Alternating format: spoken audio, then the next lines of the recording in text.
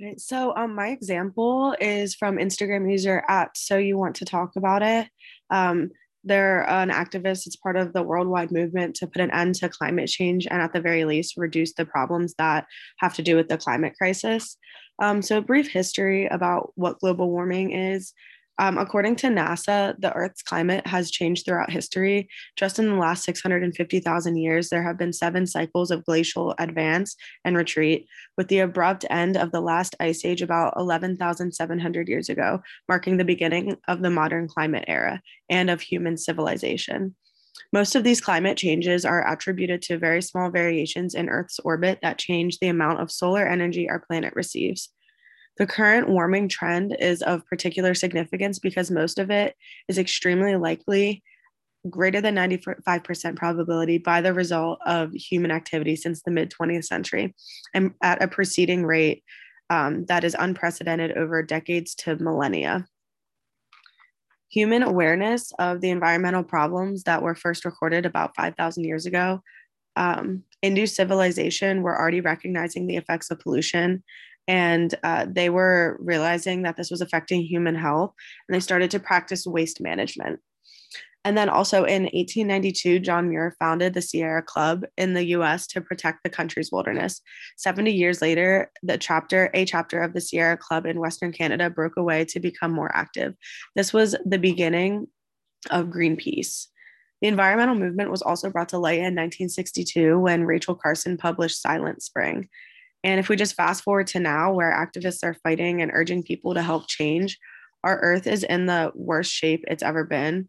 And the environmental movement is represented by a bunch of non government organizations that aim to address the environmental issues that we face in America. So, how can you help?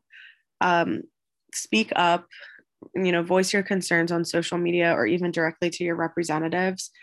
Power your home with renewable energy, invest in energy efficient appliances, reduce water waste, pull all the plugs, and drive a fuel efficient vehicle. The activist that I'm analyzing does not only advocate for the environmental movement, they advocate for social justice issues of all kinds.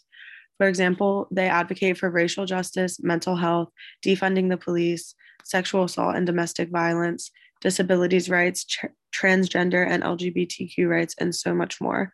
The goals of this activist, who I don't know by their real name, only their Instagram handle, is to shed light on injustices happening everywhere. They share resources to help educate those who are unaware of such injustices or for those who just want to educate themselves a little more. The activists not only post on Instagram, but post Instagram stories as well, which I feel are a little bit more interactive to their followers. The social movement that I think that environmental movement is a part of is the reformative social movement. The reformative social movement seeks to change something specific about the social structure. They may seek a more limited change, but are targeted at the entire population. I believe that the environmental movement is part of the reformative social movements. There's no reversing the damage that has already been done to our planet. So, by using reformative action, activists are targeting smaller parts of the problem that will, in the end, make a bigger difference.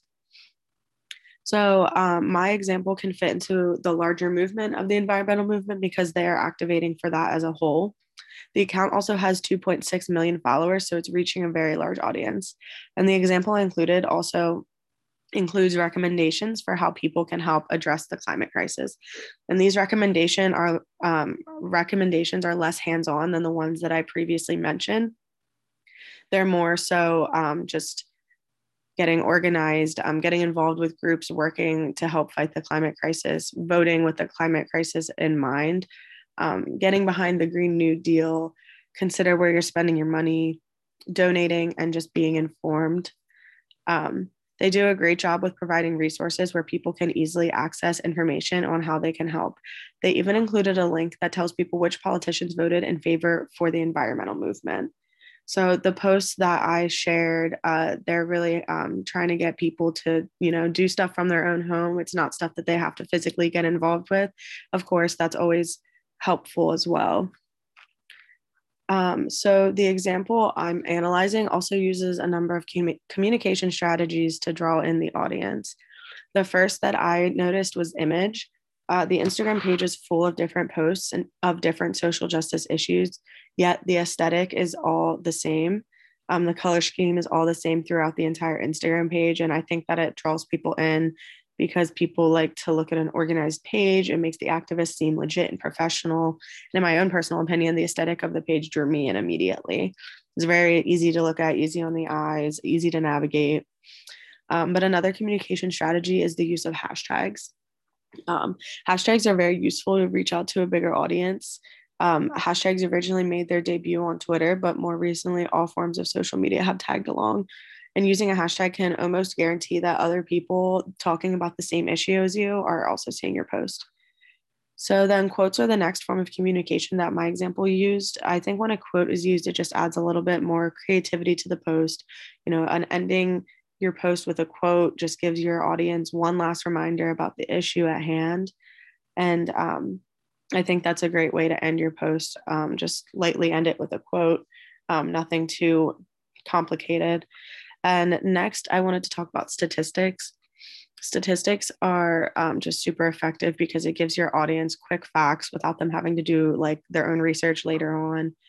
The numbers are right in front of their eyes, and there's no arguing the facts at that point.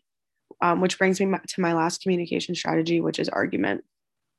I personally don't see why there would ever be an argument, like counter argument to the climate crisis. However, there are politicians out there that don't believe in climate change, despite the science to back it up. And the overwhelming amount of research done on climate change is enough to argue that change does need to happen before it's too late. So, in the end, the social media posts that I chose to examine, I think they did a great job of informing their audience for the one thing. They inform their audience and they give really, really good suggestions on how people can help. So I think that they're doing a great job moving forward with trying to help with social justice issues and specifically the climate change issue.